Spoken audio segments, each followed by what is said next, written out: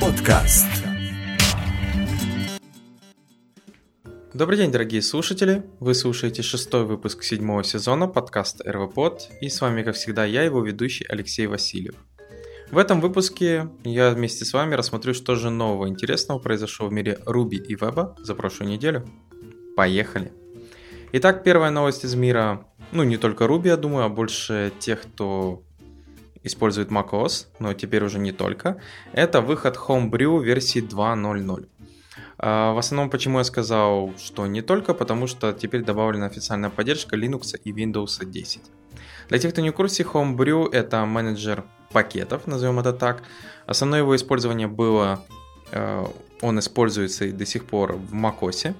И для тех, кто не в курсе, он написан на Ruby. Это так, на всякий случай.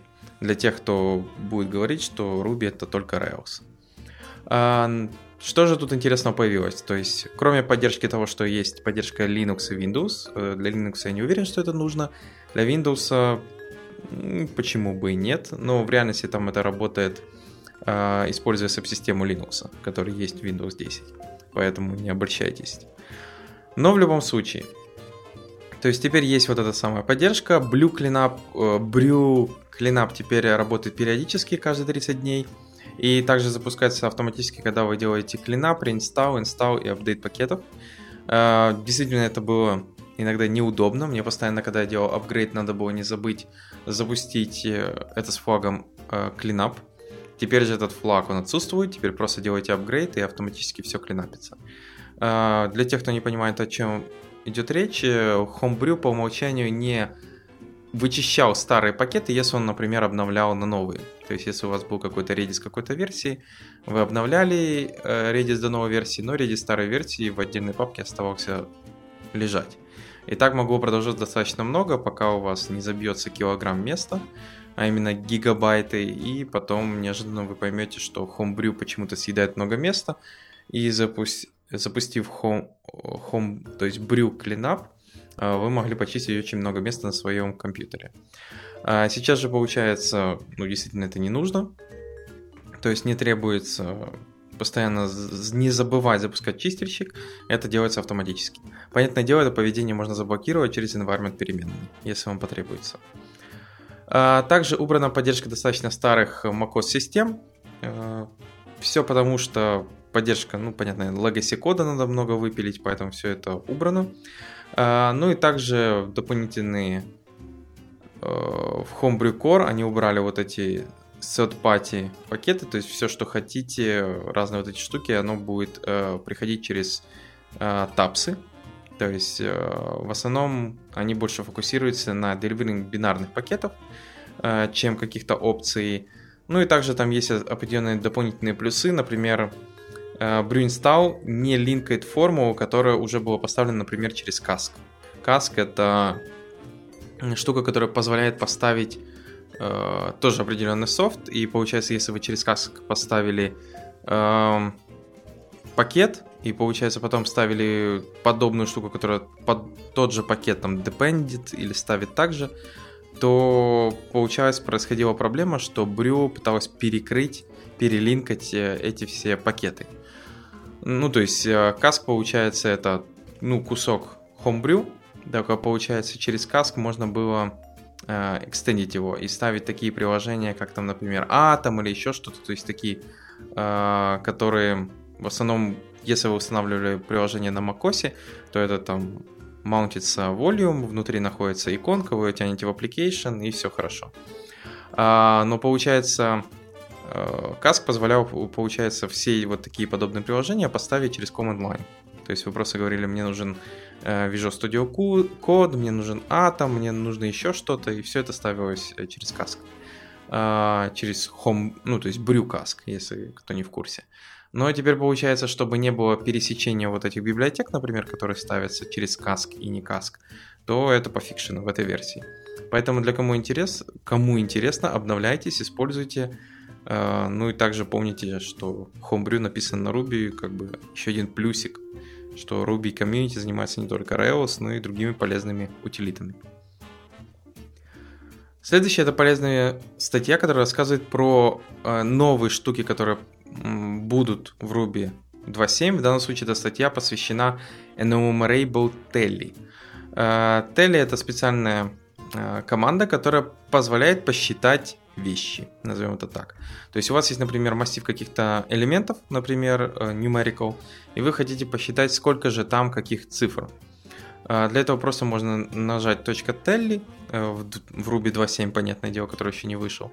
И у вас, получается, он посчитает, что там, если у вас 1.1.2, то он вернет вам хэш, где ключ будет элемент, например, единичка, а значение, сколько этих элементов в массиве.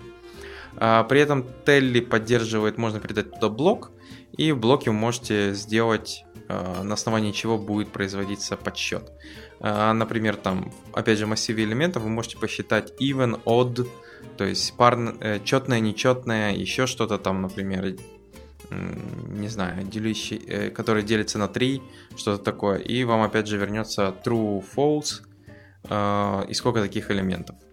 То есть подобные вещи можно делать через Tally. Понятное дело, что вы можете в любом случае делать подобные вещи через Ruby и без этой функции. То есть есть всякие group by, map или transform values или еще что-то.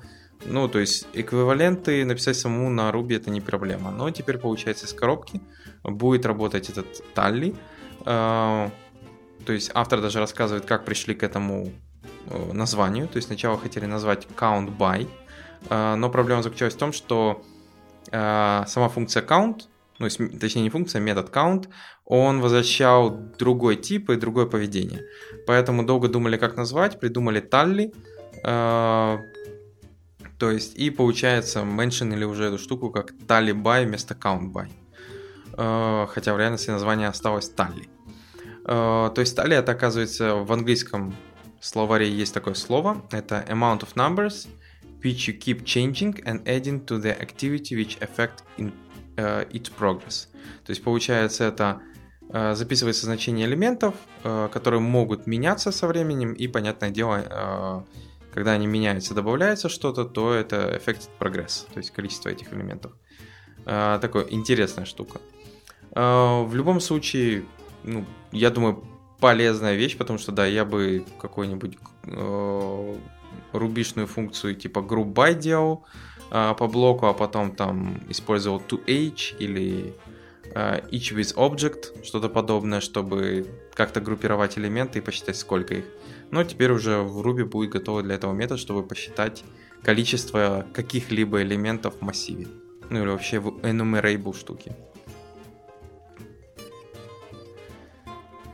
Хорошо, перейдем к следующим полезным статьям из мира веба. Первая новость, которую, я думаю, многие уже знают, это выход React 16.8. В основном, что же тут такого интересного, это то, что вышел наконец-то стабильный React, который содержит в себя React-хуки. Хуки, я думаю, многие уже слышали, смотрели, читали. Это та самая вещь, которую как бы многие ждали, тех, кто любит функциональный подход, потому что функциональное написание компонентов через React было ограничено. Не было таких вещей, как lifecycle компонентов, не было стейта, не было очень многих вещей, и получается, функциональные компоненты React были очень ограничены, они были просто dummy-компоненты. Теперь же, получается, тут можно использовать все эти подобные вещи. То есть у вас появился useState, у вас появился useEffect и много-много других полезных вещей. Понятное дело, хуки непростые. Если вы посмотрите предыдущий подкаст, там была отличная статья от Абрамова, который расписывал, почему set timeout ваша реализация не будет работать в хуках и в чем основная проблема. Желательно вам всем почитать, если вы хотите работать с хуками, как оно там вообще работает, почему такое происходит, почему plain JavaScript может сломаться в тех же хуках. Также тут расписали, что теперь появился ESLint плагин React Hooks, который желательно, я думаю, вам поставить, чтобы линтер вам подсказывал про ошибки, которые вы будете допускать при использовании хуков. Понятное дело, не все отловит, но все равно. React Native, он будет поддерживать хуки, кстати, но с версии 0.59, которая еще не вышла, то есть скоро. По roadmap, я так понимаю, они будут добавлять... То есть, во-первых, хуки не поддерживают все кейсы, классов, например, нету таких вещей, как getSnapshot before update и component did catch.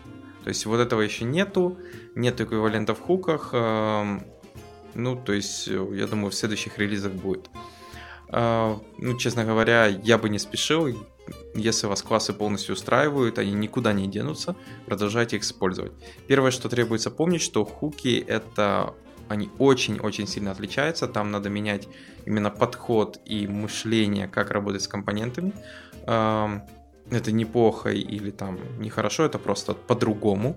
Поэтому можете попробовать, понятное дело, но, как я сказал, подготовьтесь, поймите, как оно работает, почему ваши кастомные хуки тоже должны начинаться с фразы use, что это обязательно, иначе работать не будет, и почему настолько это все важно. Ну и, понятное дело, добавили новое API для тестирования хуков, появился метод act, в который, получается, вы врапите код, который рендерится, и триггерится апдейты компонентов, то есть специально в этот специальный метод. Смотрится все достаточно просто, не должно возникать никаких проблем именно при тестировании хука.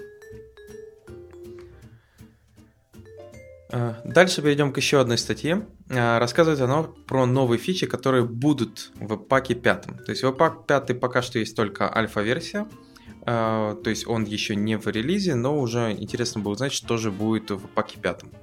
Основные изменения это то, что заимпровят build performance, добавят persistent кэш, то есть будет специальный кэш, который будет сбрасываться на жесткий диск.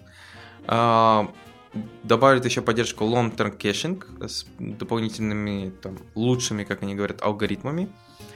Cleanup, то есть структуры, они там его как-то внутри почистят, опять же тот же Webpack без breaking changes.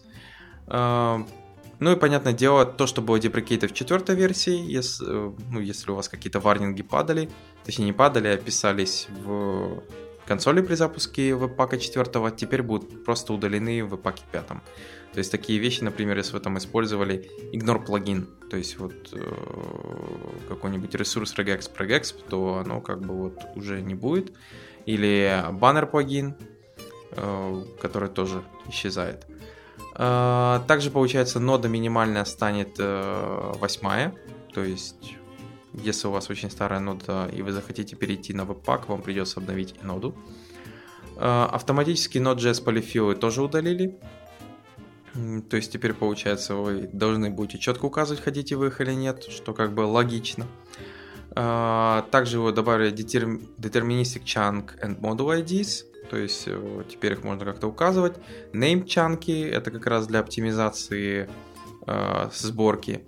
Split чанки и module size, то есть теперь это все можно указывать максимальный, минимальный размер чанков, которые вы хотите получить. И persistent caching, который пока что немного, не самая законченная фича. Там достаточно много разных ограничений и багов, которые можно встретить, поэтому если вы только ради него хотите обновиться на 5 Webpack, я бы не спешил, там еще пока очень много поломано. Поэтому, или хотя бы если вы обновляетесь, пока не включайте. То есть можете попробовать, но не включайте. То есть авторы говорят, что очень много там вещей, которые могут привести к непонятным багам при сборке. В любом случае, если вас заинтересовало, почитайте. То есть тут расписано, что они там будут еще менять конфигурацию, внутренние изменения, определенные мысли, что еще можно поменять. Поэтому, если вам интересно, что же будет в 5 Webpack, чего ждать, какие нововведения, почитайте эту статью. И напоследок, я считаю, одна из самых таких интересных статей, которые из этого всего выпуска, назовем это так, это Rendering on Web. Статья рассказывает про то, как вообще рендерить в вебе, какие есть вариации, что они из себя представляют, как они работают. То есть статья рассказывает про такие вещи, как SSR, Server-Side Rendering, CSR, это Client-Side Rendering. Также есть подходы дополнительного рендеринга, как Registration. Registration — это когда у вас есть SSR, то есть вы сервер-сайд рендеринг делаете, но потом дополнительно делаете booting up JavaScript, который биндится на уже срендеренный на сервер-сайде дом дерева. То есть один из таких подходов — это использование, например, React, когда на сервер-сайде вы рендерите почти то же самое, что на клиент-сайде. там с определенными ограничениями, понятное дело. То есть у вас там нету документа, виндова, что есть, то есть. Но в любом случае, потом, когда React приложение начинает работать, оно просто не ререндер производит, а просто биндится к тому, что уже нарендерено на этой странице. Есть еще пререндеринг, то есть вот такие есть разные системы рендеринга.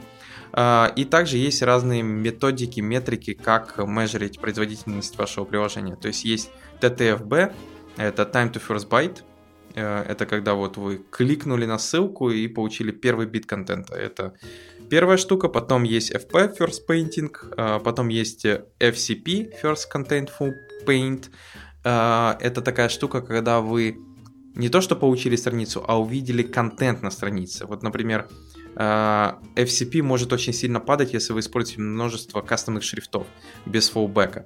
В таком случае контент не виден до тех пор, пока не загрузится шрифт. И это часто очень плохая штука, если предназначение вашего сайта в первую очередь предоставление контента, то есть какой-то статьи, еще чего-то. И если вы перебарщиваете, то FCP, вот эта метрика начинает падать, и это очень плохо влияет на ваших же кастомеров, потому что они не могут прочитать статью, пока ваши шрифты не загрузятся. И есть еще TTI, Time to Interactive. Это тот момент, когда страничка может быть, с ней можно взаимодействовать. Одно из таких интересных вещей это тот же Rehydratation, то есть когда вы рендерите на сервере, выплевываете страницу, но JavaScript еще не загрузился до конца, то есть React еще не забидился на элементы, и если кастомер достаточно быстро ковбой и пытается сжать уже на ссылки или что-то делать, а поскольку все работает, там, например, не на ссылки, а на какие-то кнопки формы, а поскольку все работает через JavaScript, нет никакого там фоллбека на обыкновенный веб и все остальное, то оно не работает. И вот этот TTI это тоже достаточно важная штука, то есть time to interactive. Потому что только когда React приложение запустилось, только в таком случае наконец-то можно с ним взаимодействовать. У нас даже была такая проблема в тестах. Я помню, у нас было приложение, которое как раз обладало и вот этим rehydratation. И его достаточно в первую очередь было тяжело тестировать фича-тестами, потому что фича-тест, там Selenium или тот же, он начинал работать, как только видел контент на странице, который, понятное дело, было видно, что еще не готов. Было видно нам, как разработчикам, не Selenium. То есть ему надо было как-то сообщить или сказать, подожди, пока вот там еще 100 миллисекунд, пока JavaScript начнет работать и биндинги и все остальное заработает. В конце, поскольку мы использовали React, у React вот это есть функция рендеринга, в которой вы можете, получается, сказать, какой компонент, в какую React дом рендер, в который вы передаете какой компонент, в какую дом ноду отрендерить. И там есть третий аргумент, для тех, кто не знал, это как раз функция, которая выполнится, когда уже все отрендерилось, все готово. И в эту функцию мы записывали глобальные переменные, сетили, то есть window. Какая-то супер глобальная переменная, ставили ей true. И в наших Selenium тестах что мы делали? Мы просто execute скрипт, проверяли, что пока этой переменной нету в доме, то есть она пока не заинициализирована, значит мы пока еще не готовы тестировать.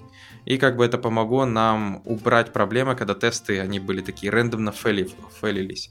То есть когда сервер-сайт уже выплюнул страницу, Selenium пытается что-то нажимать, но она не работает, и он падает.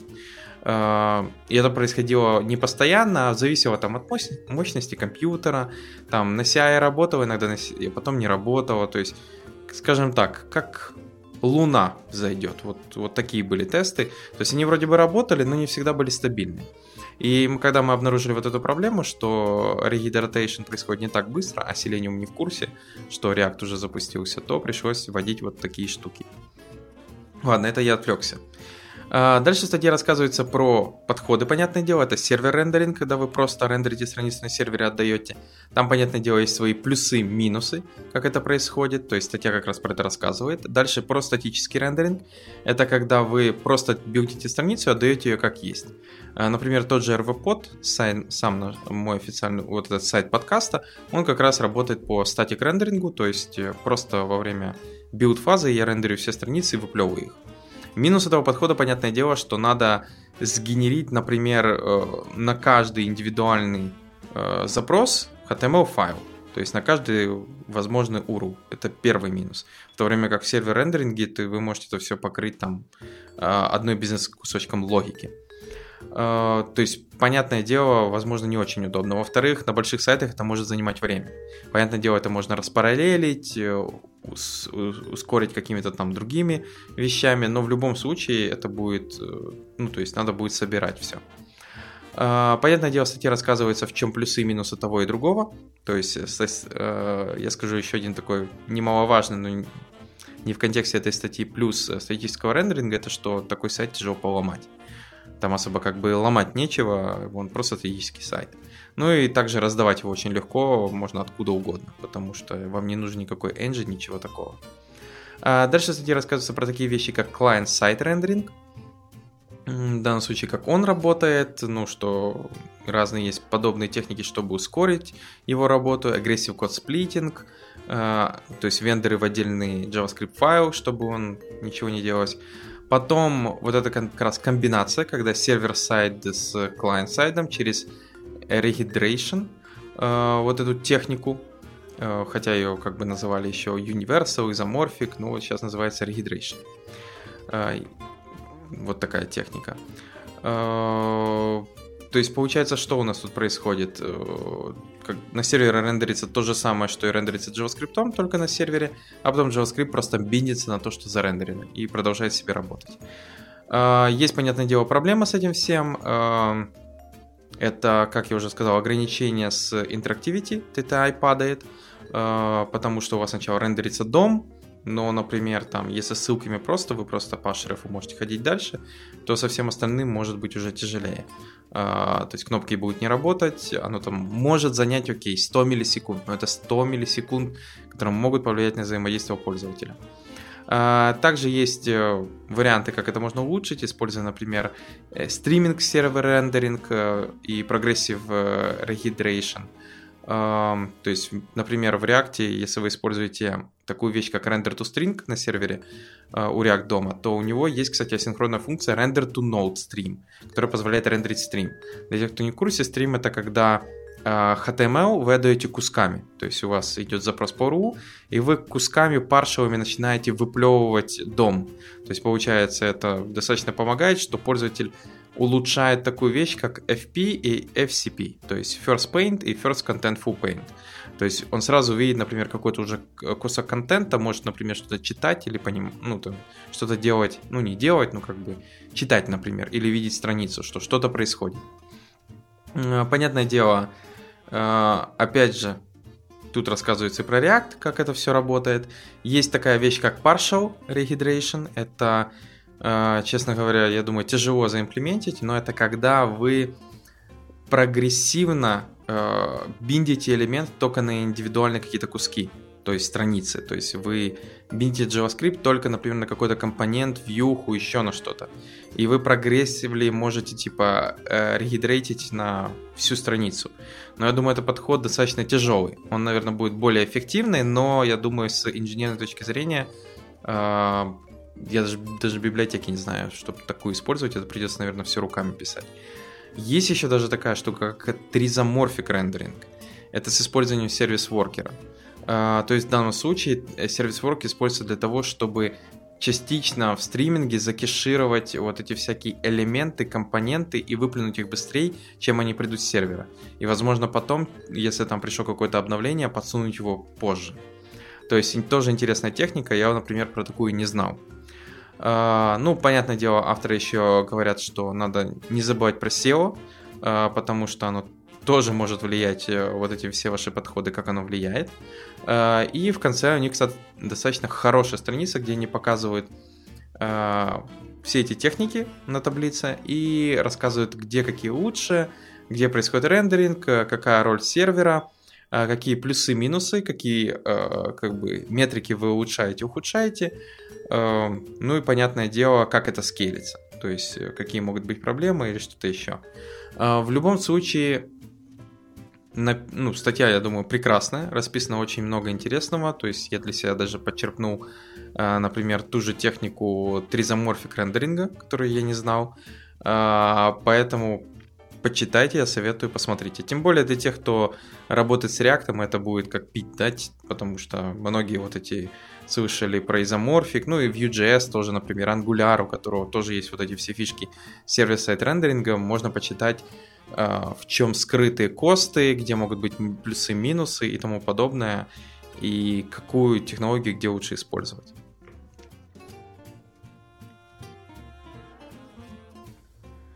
Хорошо, перейдем к следующим новостям из мира Ruby. Первая полезная библиотека называется Jets. Это Ruby Serverless Framework. То есть, я думаю, серверлессом сегодня уже никого не удивишь, но это в данном случае библиотечка, которая позволяет вам писать такой себе аналог, как будто приложение. То есть, у вас есть контроллеры, есть джобы, есть роутер, есть scaffold, есть deploy. Но все это будет работать на AWS Lambda. То есть там будет использоваться Gateway, вы его туда постите, то есть ваше приложение, и получается через него оно будет обрабатывать по роутам, работать там с какими-то данными, там DynamoDB, RTS, это уже как сами настроите. Но в любом случае получается такое себе веб-приложение, которое правильно раскидывается, раскладывается на лямбды, и потом роутится и вызывается нужная функция. То есть вот такая вот интересная вещь. Поэтому я даже не знаю, насколько это экономически выгодно, подобное приложение писать, но поиграться, я думаю, будет как минимум весело. Если кто-то спрашивает, почему экономически выгодно, потому что, к сожалению, сегодняшний день серверлесс все еще дорогая штука. Она интересная, она уменьшает количество девопса тем же разработчикам, но это деньги. То есть тут надо будет платить и за Gateway, и за лямбду саму, процессорное время, запуск, плюс за network, который будет через него проходить. То есть, если у вас будет какой-то high-load неожиданно наступит, на лямбде вы далеко не уедете, потому что денег будет просто невероятно уходить. Хорошо, перейдем к следующим полезным библиотекам. Дальше Prettier, но для Ruby. Я думаю, многие слышали про Prettier. Это такой себе плагин, который, получается, форматирует ваш код автоматически. То есть вы пишете код, он его форматирует. Он поддерживает множество разных языков, и теперь вот наконец-то довольно поддержка Ruby. То есть, получается, вы можете себе его подключить, настроить Watcher и, получается, писать себе Ruby код, он сам его будет форматировать. Поддержка Ruby 2.5 и выше. Нода, понятное дело, ему нужна, потому что Prettier написан на JavaScript. И вроде бы как все. Смотрится достаточно, просто, я бы сказал. То есть, кому-то, я думаю, робокопа может хватить, чтобы форматировать код, после. Но Prettier можно легко интегрировать в ваши эдиторы, и он там будет на постоянке, когда вы сохраняете файл, делать форматирование. Поэтому для рубистов как минимум еще небольшой плюсик. И еще одна полезная библиотека называется Solarb. Solarb это, получается, такой себе ООП для Solar Engine. Кто не знает, Solar это поисковый такой движок, то есть он достаточно Apache Solar или тот же Lucene. То есть, да, он построен на Apache Lucene, он позволяет, получается, заиндексировать какой-то контент и делать по нему поиск. Ну и как раз получается этот гем, он позволяет его подключить к вашему приложению, законфигурить и, получается, писать вот модельки, запросы, индексы, документы. То есть документы вы можете вставлять, индексировать, коммитить, писать какие-то запросы по поиску, каких-то там термов с указанием нужных филдов и всего остального. То есть такая себе стандартная ООП поверх поискового engine. Поэтому если у вас есть Solar, и как раз вам бы хотелось бы использовать что-то типа ООП для написания ваших кварей, индексов, реквестов и всего остального, вот можно посмотреть на Solarb. Так называется этот гем. Хорошо, перейдем к следующим полезным библиотекам из мира JavaScript, веба, CSS. Первая называется TwigPaint. TwigPaint, да, получается что-то такое, TwigPane. Это, получается, такая компактная панелька, которая позволяет тюнить параметры чего-либо. Звучит как-то странно. В чем основная идея? Вы подключаете к себе этот JavaScript файлик, как угодно, через NPM, Yarn, возможно, просто через CDN, это уже вам решать. Инициализируйте эту панельку и добавляйте в нее определенные параметры. Говорите, что вот есть параметры там одни, другие, третьи, четвертые. Вы добавляете как инпуты, и у вас появляется в нужном месте панелька, которая вот есть какие-то, например, дефолтные параметры, которые вы можете в этой панельке менять. И она в этом объекте будет менять эти параметры. То есть, а дальше этот объект может использоваться быть какой-то менюшкой, еще чем-то. То есть это такой себе дебаг tool, назовем его так, в котором вы можете менять какие-то определенные параметры и из JavaScript переменной вычитывать их и менять что-то на ходу в вашем приложении. То есть это такое для твика, еще чего-то. Там есть полезные такие вещи, как там работа со строками, есть тут color picker встроенный, слайдеры, если надо, у вас там значение какое-то, это range, даже не range, а именно от и до, то есть минимум-максимум. Если есть какие-то еще интересные вещи, там селекторы, данные какие-то, то есть вы можете даже туда объект засунуть, то есть nested объект внутри и редактировать просто этот объект как отдельно в text array инпуте. То есть штука достаточно смотрится интересно, то есть я думаю, ее удобно использовать, если там надо создать какой-то, вот у вас есть кусок интерфейса или чего-то, и вы хотите какой-то тюнер, чтобы его подтюнить, потягать какие-то параметры, увидеть разницу его взаимодействия. То есть, например, у вас какая-то анимация, она основана на каких-то параметрах скорости, изинга, еще чего-то, и вы хотите его всунуть в подобную вещь и как раз поиграться, потянуть нужные ползунки, увидеть, как она поменяется. То есть для этого как раз можно использовать эту библиотеку. Следующая это библиотека Minisearch. Minisearch это маленькая, но in-memory full text search engine в JavaScript. То есть маленькая библиотека, но она позволяет, если у вас есть какой-то там объект в JavaScript, ну то есть массив с объектами, и вам надо по нему сделать достаточно простой поиск, то это все делается достаточно просто, то есть вы просто активируете, говорите mini-search, говорите, какие там филды есть, потом указываете, что надо синдексировать такой набор документов, и потом просто делаете поиск по этому набору документов. Он, понятное дело, их возвращает. Есть разные опции, что возвращать, как возвращать. Prefix search, fuzzy search, то есть неточный search. Есть также автосаджешены, то есть когда вы только начинаете вводить, то есть это incomplete query search. Токенизация есть, term processing и много-много другое. То есть получается, если вам надо сделать небольшой поиск по внутреннему JavaScript объекту, то есть какой-то у вас есть набор документов, которые вы вгрузили из API-шки и хотите делать поиск не через сервер, а у себя прям локально, то можно как раз, чтобы не делать обыкновенный for each или фильтр или еще что-то, то можно как раз попробовать использовать вот этот mini-search. Следующая это библиотека, которая называется X-Spreadsheet. Это web-based JavaScript spreadsheet приложение, то есть если вам нужен аналог спредшита, то вот он перед вами. То есть, как я вижу, прекрасно он работает, сделан на канвасе.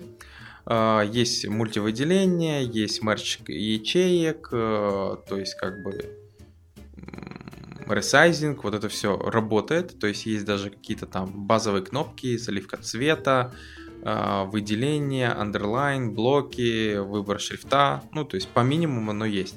И получается, если вам нужно создать приложение со своим типа аналогом спредшита, то можно посмотреть в сторону вот этого X-Spreadsheet.